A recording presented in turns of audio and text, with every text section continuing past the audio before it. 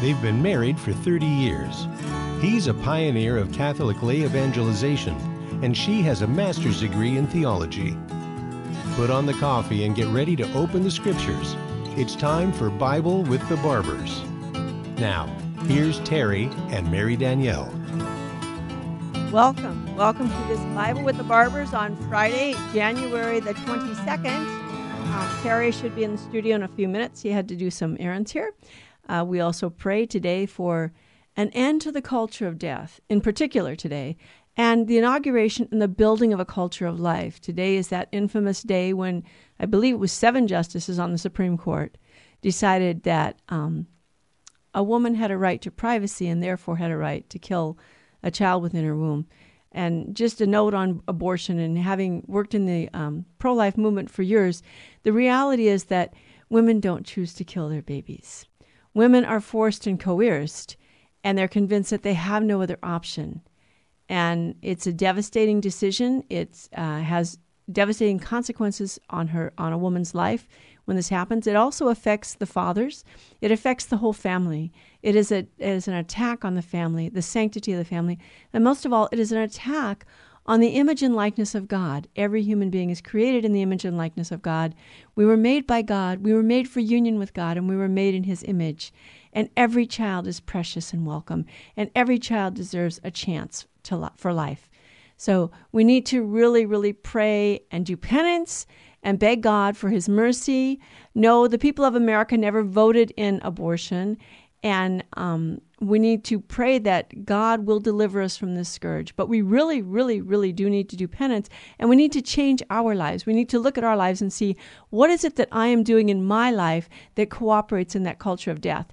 And part of that is buying into the lie of the pleasure culture, that I am just here to have a good time, to be entertained. I deserve a break today, or I can have it my way.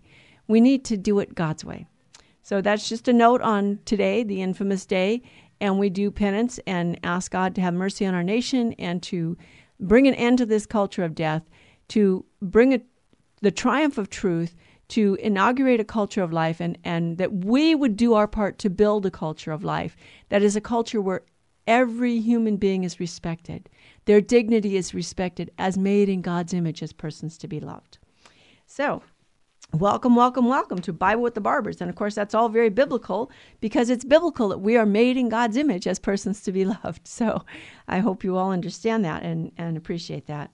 Last week, Friday, we did a little commentary on the readings from last week. The first reading is from the book of Hebrews. It's still from the book of Hebrews this week, and I encourage everyone to read the book of Hebrews.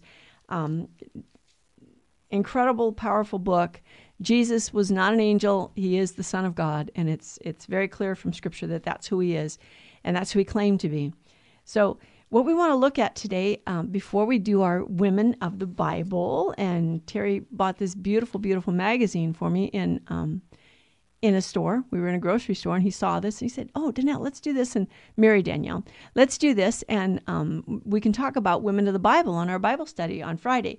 And it's a Centennial Spotlight. It's Centennial Press, and they actually do a whole section here, not only Women of the Bible, but at the end they do Saints of the Catholic Church. It's a beautiful little thing here. So we'll be talking about that a little later in the show.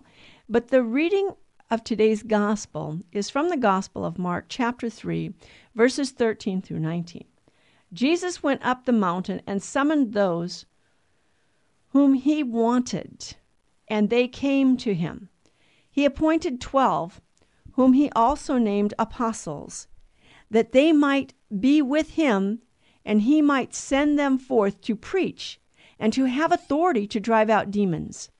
He appointed the 12, Simon, whom He named Peter, James, son of Zebedee, and John, the brother of James, whom He named Boanerges, that is, sons of thunder, Andrew, Philip, Bartholomew, Matthew, Thomas, James, the son of Alphaeus, Thaddeus, Simon the Canaanian, and Judas Iscariot, who betrayed Him. The gospel of the Lord. Praise to you, Lord Jesus Christ. So we have this Jesus choosing His apostles, and we know from the parallel passages in the other Gospels that Jesus spent the night in prayer before He did this, before He made these choices before he chose the 12. Now, he chose the 12 from the disciples who had been following him. These were the 12 who he would send out. He would give them power over demons, and they would be working very closely with him, and they would have authority. They would share in his authority. And this was the beginning of the foundation of the church. He's founding his church. And it's interesting because in all of the lists, there are 4 separate lists of the apostles in the scriptures. Matthew 10, 2 through 4, Mark 3, 16 through 19, this passage that we're reading today, Luke 6, 14 through 16, and Acts 1, 13. And in every one of those lists, the first name is Simon, Peter. Peter is always the first one listed. The other apostles are listed in differing orders. There's some variation, but Peter is always the first one. And the last one in the list, except in the Acts of the Apostles, he's not there anymore, but the last one in the list in the Gospels is Judas Iscariot, because he betrayed our Lord. So we know that Jesus gave Peter a primacy among the apostles, and through church history we know, through the fathers of the church, it wasn't just a primacy of honor, but a primacy of jurisdiction, that Peter had a certain authority that the other apostles didn't have. And so the beautiful institution that we call the papacy, that we believe that Jesus established a church, that he put up one man to be the head of that church on earth. Now that man represents Christ, and Jesus didn't say the church could teach whatever it wanted, whenever it wanted. That Jesus gave to the church a sacred deposit of faith. He gave to the church certain teachings, and it is the mission of the church to guard the sacred deposit of faith and to faithfully pass it on. That in every age, no matter what circumstances come up in human existence, the church will show us how to understand our times from the perspective of this sacred deposit of faith that Jesus gave.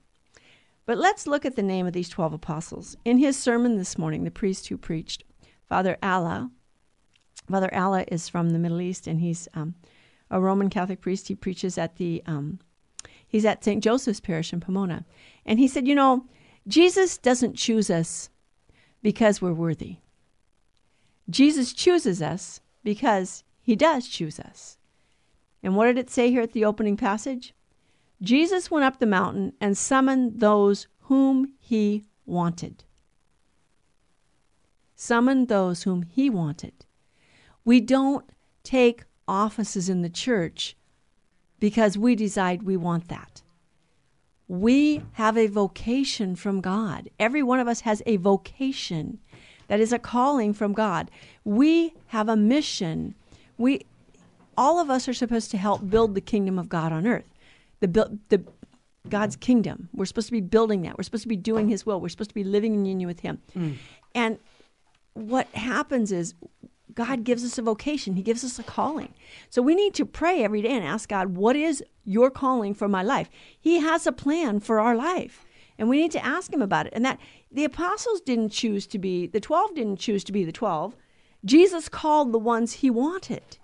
And he chose them. And it's interesting about these men. Father pointed out, are these the most saintly men in the world? Are they the most faithful men in the world? Are they the bravest? Well, let's look. Peter, whom I mentioned already, is always listed first.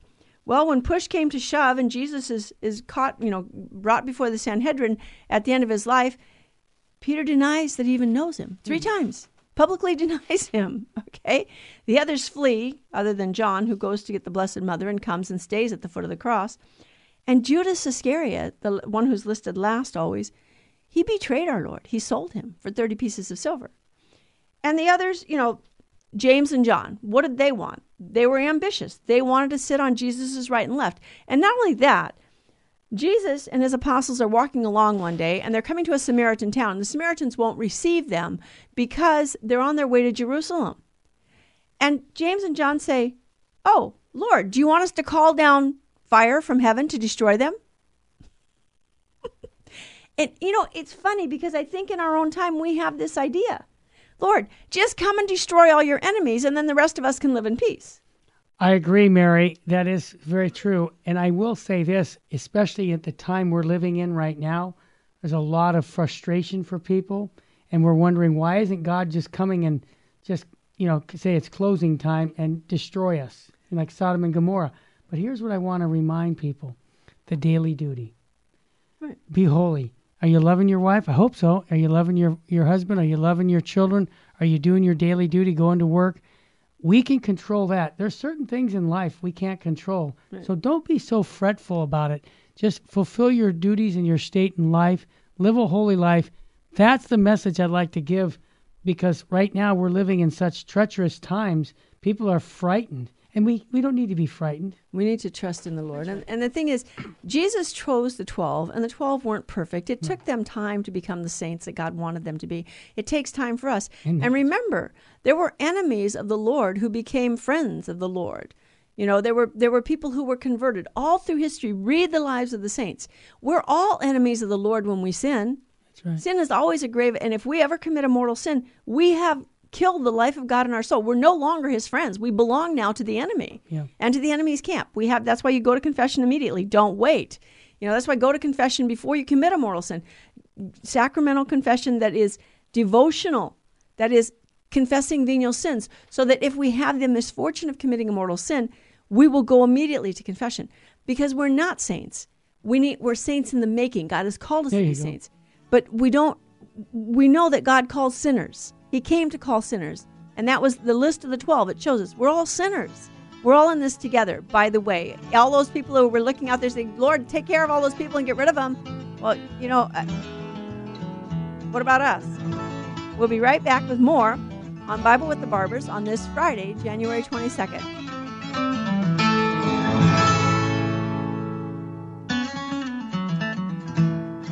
Now back to Bible with the Barbers. If you have a question or comment, call 888-526-2151. Here's Terry and Mary Danielle. So to finish up a little on that gospel, the reality is that if Jesus came and wiped out all the bad guys, nobody would be left. Because we're all sinners. So we repent of our sins. And as Terry said, do our duty. And we had a spiritual warfare conference last weekend. Mm-hmm. And it was interesting because Dan, who was Dan Schneider, one of the speakers there, he made a very good observation that we all need to follow. And he said, look, all of the confusion that's going on right now, all of the bad stuff that's going on in our country, what do you need to do about it? You women, you wives and mothers, go home and make a meal for your family. Pay attention to your children. Pay attention to your husband. Husbands, pay attention to your wives. Serve them. What can you do to help them? Help each other be at peace. Pray with one another. Don't be focusing on all of the news. We need to shut the news off. If you're spending several hours a day reading the articles, the news, or whatever, it's too much. Father William Wagner used to tell us that if you're reading the newspaper once a month, that is sufficient. You're sufficiently up on current events. So we need to back off on all of this. We have all of this at our fingertips now. It's coming to our phones. These messages are coming to us. We're not even asking for them. You know what? We don't need to see it all. We do not need to see it all. We need to pray. We need to pray for our former president, Donald Trump. Donald Trump did wonderful things for this country. He was incredibly pro-life. He protected children all over the world. He cut off funding for abortions in foreign countries from the United States of America. Say, no, United States will no longer fund this. Tremendous. Mary, I said it on the Terry and Jesse show that there are thousands of children breathing right now. Right. Because President Trump cut the funding off all over the world for abortion. I think we have to acknowledge that is, especially those babies, that who knows what those babies are going to grow up to be. Right. All because one man said, no, not on my watch. Not on my watch. And thank you, God, for him, and pray for him. Pray for him. He did tremendous good. And now we have those who supported him being threatened by the current administration, and also Donald Trump. Impeachment is for a sitting president, and yet they're talking about impeaching, spending all of our tax money and time. These people are supposed to be representing us, impeaching someone who's not even president anymore. He's a private citizen, by the way. There's a reason I mentioned, again, just a quick note, that is President Trump, if he got impeached, then he wouldn't be qualified to come back 4 years from now to be running for the next presidency. And they are definitely scared of him coming back. So this is one way of getting back at him. And they can't do anything. People, who's in charge? Yeah. This is a Bible study, right? Yeah. We talked a couple weeks ago about a biblical worldview, right? Yes. God is in charge. The enemies of God cannot do anything that God doesn't allow. So if we will put our trust in God and do our daily duty and unite it with Jesus Christ and his sufferings, the enemy can't do anything. We can ask the angels to hide us from God's enemies. Whenever we go out, one of the sisters in the Opus Angelorum used to teach the sisters to pray, Lord, we're going out now. Please hide us from our enemies. Let your angels hide us. And when we do our daily duty, we can say, Lord, we put this on the altar as a sacrifice. And may you be an incense rising up to you, pleasing to you. And may the smoke of that incense hide us from your enemies, so that they don't even see us. And that's happened. It's happened many times. We had the true story, Russell Ford. He was in prison, and he had become Catholic in prison. There was a hit out on his life. He was converting. He was teaching and preaching the gospel in prison, and there were Satanists in prison. And they were going to get him, and he got a warning. He was told by another prisoner, look, they're going to get you. Watch your back. Don't ever be alone. Don't get yourself caught where you're not, there aren't witnesses around, because they're going to get you. One day he and a friend got into a discussion, and they lost track of time, and they forgot about watching. And all of a sudden, there was nobody else in the room except for these men who five men walked in the door, and they surrounded him. Yep. And we got you now. We're going to get you. We're going to kill you right here and now. And there are no witnesses. It's just us. And you'll both be dead. So, and Russell said we both dropped to our knees and started to pray the Hail Marys. And all of a sudden, these guys were like, where'd they go? They've got to be here. They can't have gone on now. Where are they? And they realized they can't see us. And they walked out of the room. They walked out of the room. Unbelievable. God can do this. So we pray. And now what we want to look at is we want to look at these brave women of the Old Testament. Now, believe me, we could do the next probably 10 weeks on this. Oh, my goodness. There are so many. There's so many. And I'm not going to look at them all. But I want to mention a couple things before we start. Does anybody know how many books in the Old Testament actually have a woman's name on them? Wow, that's the Bible question of the day. How many of you are sitting out there saying 0? Well, the Bible is just misogynistic and they'd never name a book after a woman. 11? No, there aren't 11 in the Old Testament. 6? No. I'm giving a hard time. But there are 3. Ruth? Ruth is one of them, exactly. Judith? Yeah. And Esther. Esther, oh my gosh. Now, there are other women there who did tremendous things. And the first one I want to talk about is Deborah. Yeah, Deborah's amazing. Deborah was a judge. Mm-hmm. So in the book of Judges, chapters 4 and 5 are about Deborah. All right? Deborah was a married woman. She was a judge of Israel. And if you know about the time of Judges, I don't know, during the time of Judges, what would happen is God would raise up a judge to lead his people. And then the judge would die, and then his people would fall back into idolatry. Right. So then their enemies would come and beat them up, and then they would cry out to God and turn back to God, and then God would raise up a judge. So God raised up Deborah to rule over his people. And Deborah was ruling over the people. And there was another king who was going to attack Israel. And God told Deborah to tell a man to go defend Israel. And the man's name was Barak, son of Abinoam. Okay? And so he was to go to Mount Tabor, and he was going to defend Israel. But Barak said, well, I'll only go, Deborah, if you go with me. So the bravery of these men, right? So here's a manly woman who is truly womanly, a womanly woman who is manly. She's courageous because she knows that the Lord has given this command and he will be true to his promise. So she goes and she says, I'll go with you, but I want you to know that the glory for defeating the king is not going to go to you. It's going to go to a woman. So he defeats the army of the king, and the king runs away on foot. And the king runs, and as he's running, he goes to the tent of Heber, and Heber's wife Jael is there. And Jael says, come on in, and I will hide you. And he asks her for some water, but instead of giving him water, she gives him warm milk. And he falls asleep under the rug, and Jael takes a tent peg, and she drives it through his temple. And she defeats this king who was going to fight against Israel. So when Barak comes looking for the king's name was Sisera, he's dead. But he didn't die by the hands of Barak. He dies at the hands of a woman.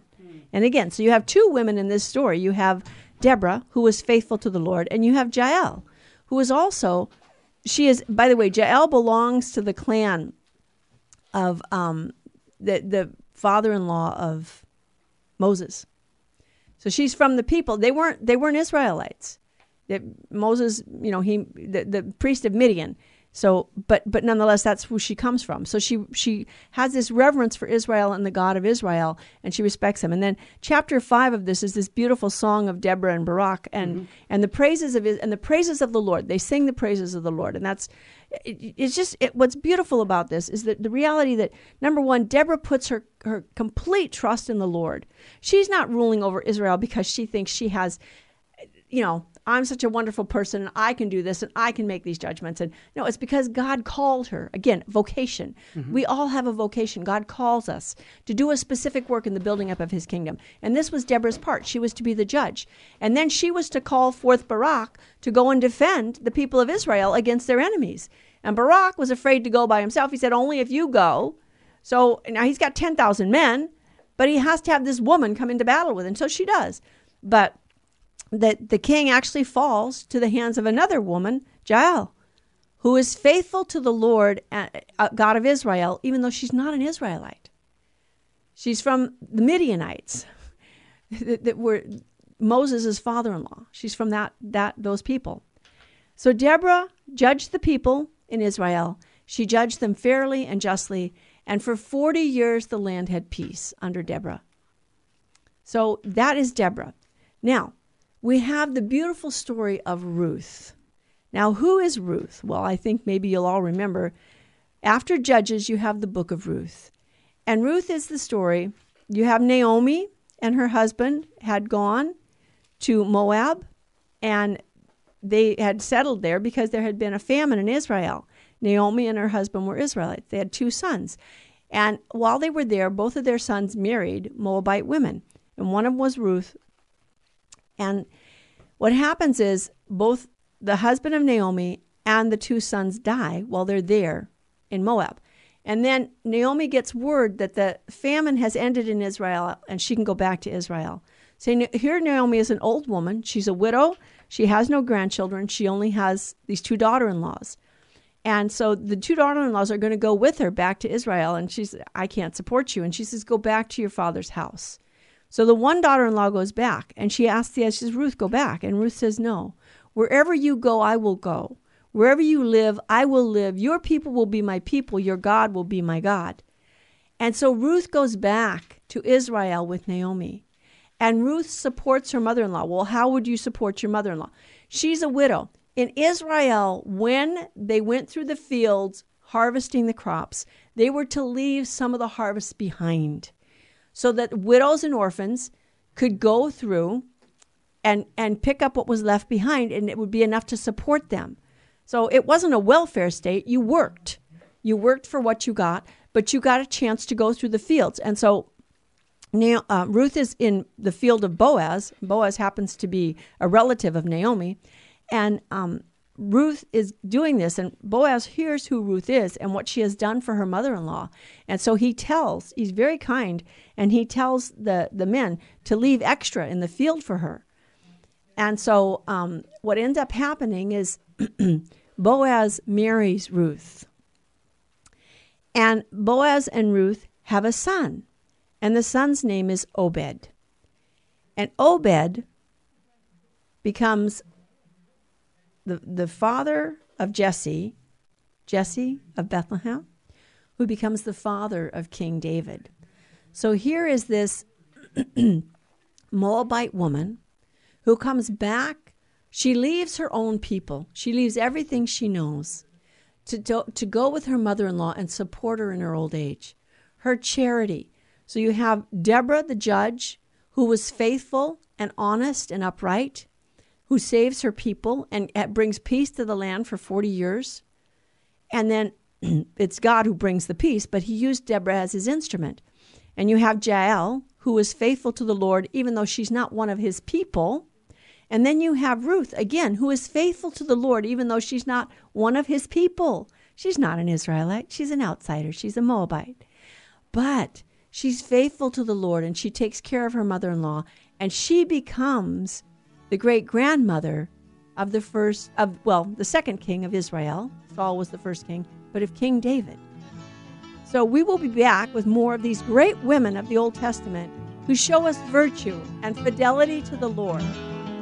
We pray for our country today on this 22nd day of January and make reparation for the sin of abortion, this crime against humanity and against man. Now back to Bible with the Barbers.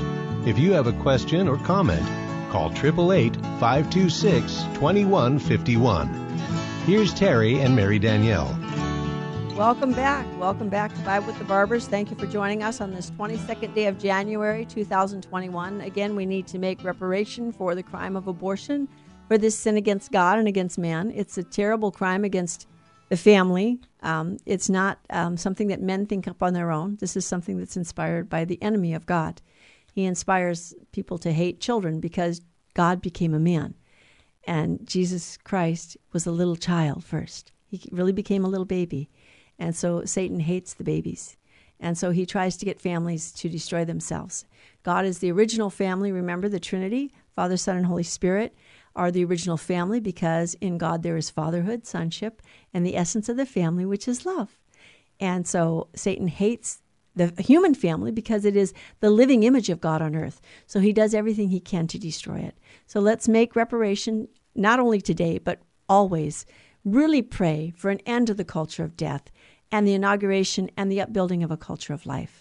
So we're talking about women of the Old Testament. Now, granted, this little magazine that Terry picked up in the book, and it's by Centennial It's a Centennial Spotlight. It's a Centennial publication. I'm not Centennial Media. I'm not familiar with them. I don't know if they're Christian or Protestant. I don't know, and they don't do all the women of the Old Testament. For instance, the one we're going to do now, Judith, is not even mentioned here. When they have the list of the women of the Old Testament, they have Eve and Sarah and Hagar and Rebecca and Leah and Rachel and Ruth and Naomi. We talked about Ruth, Hannah, Bathsheba, Miriam, Deborah. We talked about Deborah, Delilah, Esther, Tamar.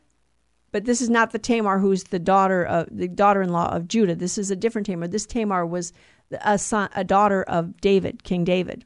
Tragic story. Jezebel, Zephora, the daughters of Zelophehad, and then the nameless. And so you have a lot there. You have a lot of, there are lots of women in the Old Testament, and they don't get to name them all. So they picked the ones they did. They do not do Judith. And it's interesting. Judith was a widow in Israel at the time of when Nebuchadnezzar was ruling in Babylon. And Nebuchadnezzar goes and he sends a word out to all the Middle East and says, you people have to serve me. Well, he gets an answer back, we're not going to serve you. And he's very angry. So he goes after everybody and he's going to wipe them all out. And in the town where Judith lives, they're at the northern end, they're toward the northern end of Israel. And they come and they lay siege against this city. The Ninevites come, the Babylonians come and they laid siege against this city that Judith lives in. And Holofernes is the general of the army, okay? And so what he does is the people in the city are afraid, and they said, you know what, let's just make an alliance with these people. Let's forget. And these are all Jews. These are God's people. And Judith is a widow, and she said, what do you mean? What are you talking about? You elders, what are you afraid of? God will defend us if we are faithful. God is faithful. He will not deliver us into the hands of our enemy as long as we're faithful to him. No, do not give in to them.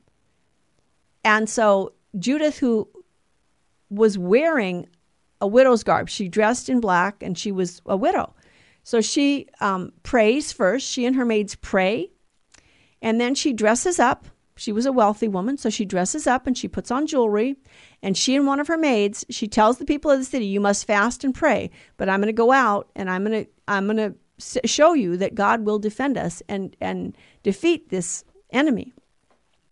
And she goes out to Holofernes, the general who's fighting against them, and she tells him, she says, I want refuge in your camp because the people of my village, of my city, are talking about abandoning God and joining you. And I know that God will deliver them into your hands when they do this.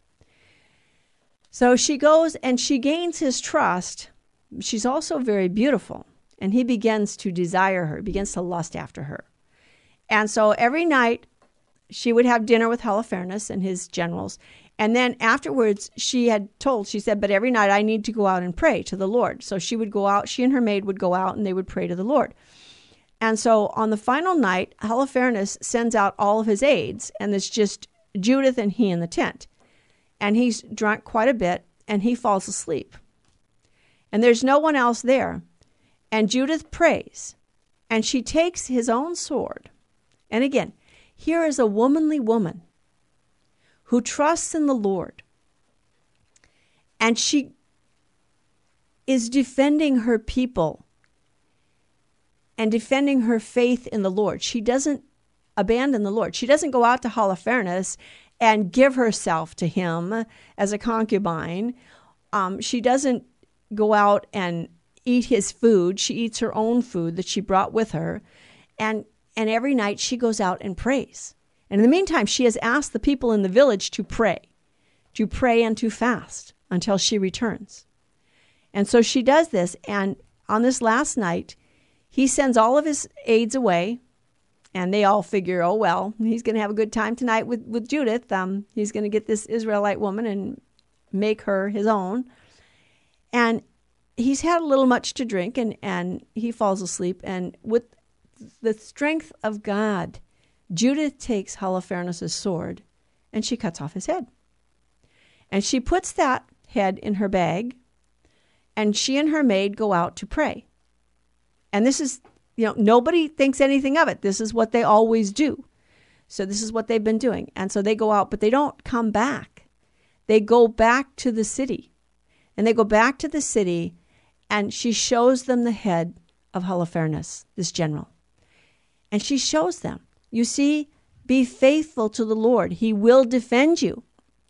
So in the city, there's this great rejoicing and this great sound of just exuberance. And so the enemy, they all wake up in the morning and they're waiting for the general to come out, and they're waiting for the general to come out. And they're like, well, what do we do? Where's the general? Where's the general? And finally, one of his aides goes in to check on him.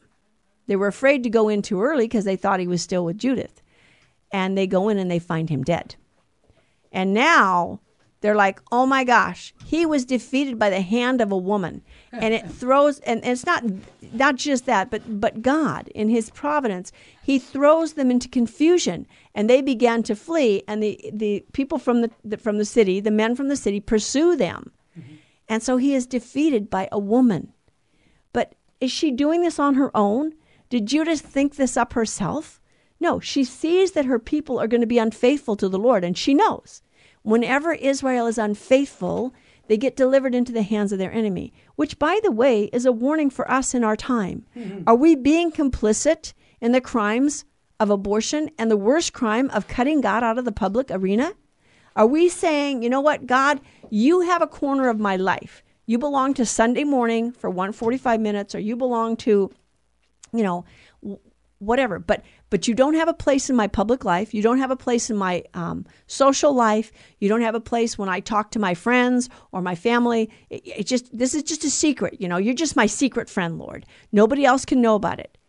And are we afraid to let it be known that we are followers of Christ, that we want to be like Christ, that we are willing to do whatever it is to allow God to accomplish his will in our life, and that we will be faithful to him to the end, no matter what the cost?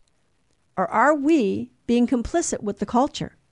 How many hours do we spend being entertained every day? How many hours are we spending watching the news, the so-called news? Is this really news? The news is the reality, the sensationalism, the false information that's being put out, and they're calling it news. Let's rewrite the scenario. It's like that. All summer long, we had riots in our cities, and Democratic politicians were calling for riots. They were calling for people to go out and riot. You have a right to riot. You have a right to do this, blah, blah, blah, blah, blah. And now, when there's a protest in Washington, D.C., and some people breached the Capitol, and it's not clear that all of those people were followers of Donald Trump or even supporters of Donald Trump, and yet it's being blamed on Donald Trump. Although he didn't call for any violence, he called for peace. He called for a peaceful protest. We have a right to protest. As the Jay Sekulow, he's the American Center for Law and Justice, he said, live in Washington, D.C. They have protests in Washington, D.C. every week. This is a constant reality in Washington. There's always protests going on. There's nothing unusual about having a presidential rally on protest, a march to the Capitol. And many of the people who were there at the presidential rally and march to the Capitol, there was no violence. There was no violence at all. And they didn't see any violence until they got to the steps of the Capitol, and they didn't even know where those people came from. So, but the news media and and certain politicians, Democratic and Republican, want to spin it a certain way. And they want to say this was the fault of the former president, when it had nothing to do with him. It had something to do with the fact that in our country, we have said that the way to find freedom and peace and security is to kill your children and to cut God out of the public arena. A nation founded under God. Remember, our nation was founded under God. The whole idea of separation of church and state was not that the state couldn't pray, or people who were representatives of the state or politicians couldn't pray. It was that the state wouldn't make a state religion like King Henry VIII had done in England, when he declared himself the head of the church and then said anyone who doesn't belong to this religion is going to die. And under Elizabeth, how many people died because they were Catholic? How many Catholic priests did she kill? Good Queen Bess, some people like to call her. God have mercy on Elizabeth.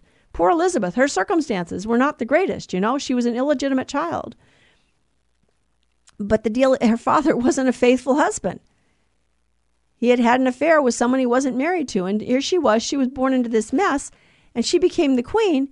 And she, you know, people, whatever. But the reality is she killed Catholic priests because they were Catholic.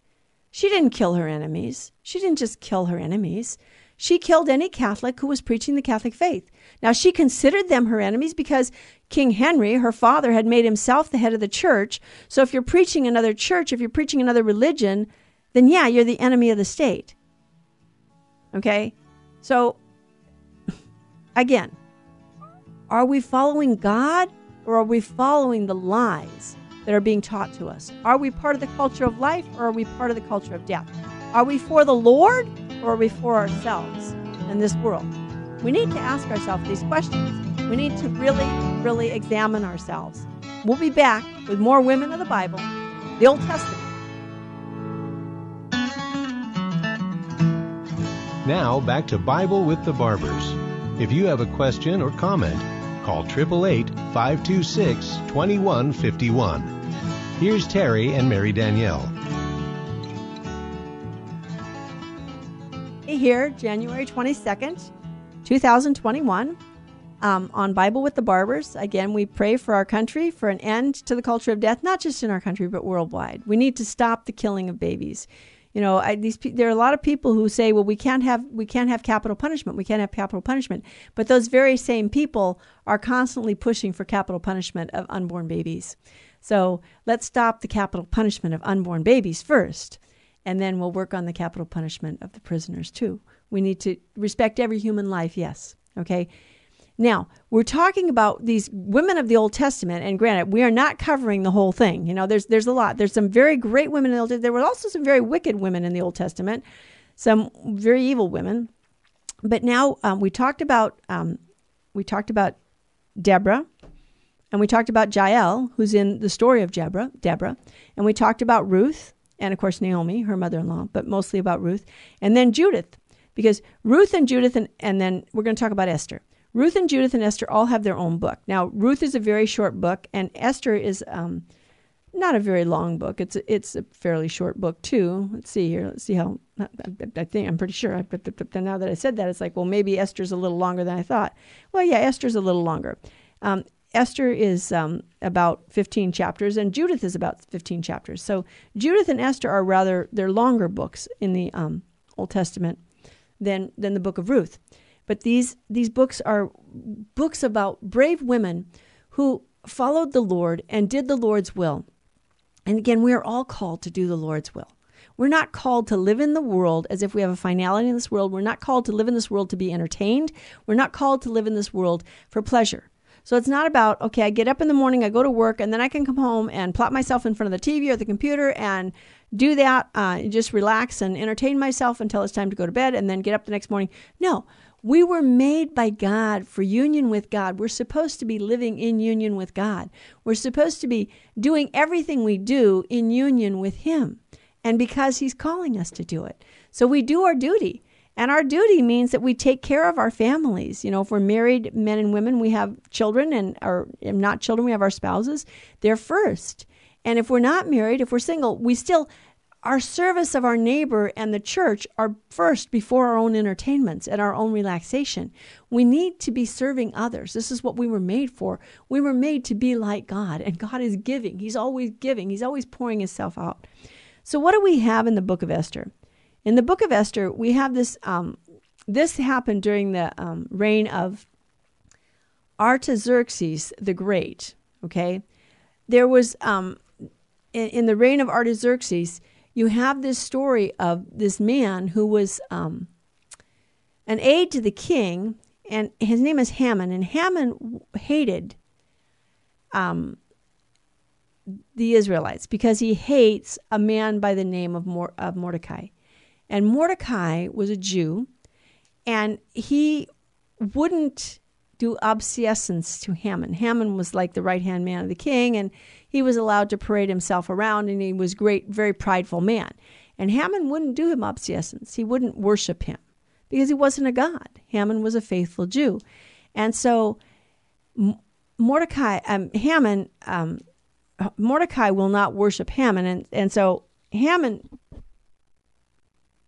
contrives this plot against the Jews, and he gets the king to write this decree against the Jews.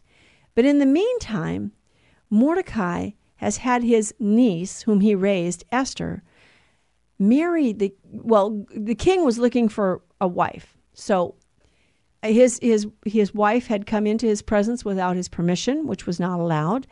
And so she was demoted and no longer allowed to ever come into his presence. And so he was looking for another wife. So Mordecai sends his niece in to be one of the candidates. And Esther turns out to be the one, that's the niece of Mordecai, and she's the one that the king chooses. This is his new wife. Now, Esther's not real happy about it, but you know, she does this. And then when this incident comes up where Haman decides he wants to wipe out the Jews, and he gets the king to write this decree that on a given day, all the Jews are to die. All the Jews in every province in his kingdom are, the people of their city can gather them together and exterminate them. And so Mordecai goes to Esther and says, look, don't think that because you're the queen, you're going to get away. You're not going to be punished here too, that you're going to live through this. You are there. God put you in the position you're in right now to intercede for your people. And she's like, I can't go into the presence of the king unless he sends for me. The last queen that did that got demoted. Not only demoted, she may have died. I don't remember the story that well. So I didn't get a chance to reread it this week. I had grandchildren. My grandson, he keeps me pretty busy. So, but anyway, Esther prays. Again, she fasts and she prays. And she's like, Lord, put words in my mouth in the presence of the lion. How? How am I going to go before the king? He hasn't sent for me. And yet this date is going to come up. And if I don't go in now, I may not get a chance to go in, and all my people will die. All your people, Lord, will die. So she goes into the presence of the king. Now, if the king extends his scepter to her, then it's okay. So he does. He extends his scepter, and Esther passes out. She's weak from fasting, and she passes out, and the king is very concerned. And so what she does is she tells the king she wants a dinner, and she wants to invite Haman to the dinner. And so they have this dinner, and what happens is, in the course of all of it, the king is reminded of what Mordecai had done for him, because Mordecai had saved the king. There were some people who were plotting against the king, and Mordecai had overheard it, and he had let it be known. And so Mordecai had been responsible for saving the king. And so the king orders Haman to honor Mordecai. And oh my gosh, Haman is just... But so they have this dinner, and as it turns out, what happens is Esther tells the king eventually in the course of things. She invites Haman for a couple of nights to dinner with the king, and then she says, and I want you to know that I have been ordered to be exterminated, and all of my people, because you see I'm a Jew. And it is Haman here who's done that. And the king is very, very upset. And he goes out of the room. And Haman, in the meantime, throws himself on Esther and says, oh, have mercy on me, forgive me, whatever, blah, blah, blah. And the king comes back, and he thinks that Haman is molesting Esther. So he is furious. But what happens in the upshot of it is Esther has had the courage. She found the courage in her prayer and in her fidelity to the Lord to beg for the life of her people. And so what happens is, instead of the Jews being exterminated, Haman and his family get to have the punishment that they were going to give to their innocent neighbors. So they were the ones, instead of, the Jews being hung on the gallows, Haman and his family are. Now that's a tragedy for Haman and his family, but Haman had been unjust. And the reality is that God gives everybody a chance to repent of their sins. And that's what we need to do, is repent of our sins now while we have a chance. We don't know if we're going to get tomorrow. But Esther pleads on behalf of her people. And the king is moved. This is by the grace of God. Yes, God can move even hardened hearts, even people who don't believe in him. He can move them to do good. And we see that over and over again in the Old Testament. And so these beautiful women are brave, they're virtuous, they're courageous, they're women of prayer, but they're manly in the sense of they have courage and they do manly things. Judith cuts off the head of a general. Jael drives a tent peg through the temple of a man who was trying to kill the Israelites. So we are not asking God to kill everybody in this world, and we're not asking God to destroy. We're asking God to bring us all back to him, to save us from our sins and from our own sinfulness. And remember, I'm not asking God to wipe out all the sinners, because, hey, he'd have to wipe me out first. Lord, have mercy on me. Don't deal with me as my sins deserve, but have mercy on me. Turn again and have mercy, Lord. And this is what these women pled. They pleaded with God to have mercy on their people, to give peace to their people, to give their people the courage and the strength to serve the Lord first. When we serve the Lord, he blesses us with his grace. That doesn't mean we're going to have abundant wealth in this world, or that we're not going to have any trials. But it means that there will be a peace in our hearts. When we are at peace with God, we can be at peace with ourselves and with our neighbor. When we are in sin, we are divided from ourselves, from our neighbor, and from God. And this is what these women of the Old Testament show us. And there are many others. There are many, many stories here that we could have read from. But in an hour, we can't do them all. But these beautiful women who show us the way, who are faithful to the Lord, who do the Lord's work, but most of all, they pray and they fast. They don't live for themselves. They weren't living for themselves. Deborah was pouring herself out for her people. Ruth pours herself out for her mother-in-law. She serves her. Judith and Esther, again, they pour themselves out for their people. They risk their own lives for their people. Yeah, Judith risked her life in going to the enemy camp. He could have just killed her. This is a trap, whatever. But he doesn't. Holofernes doesn't. He allows her into the camp. And he allows her to do what she sets the ground rules. He doesn't, she does.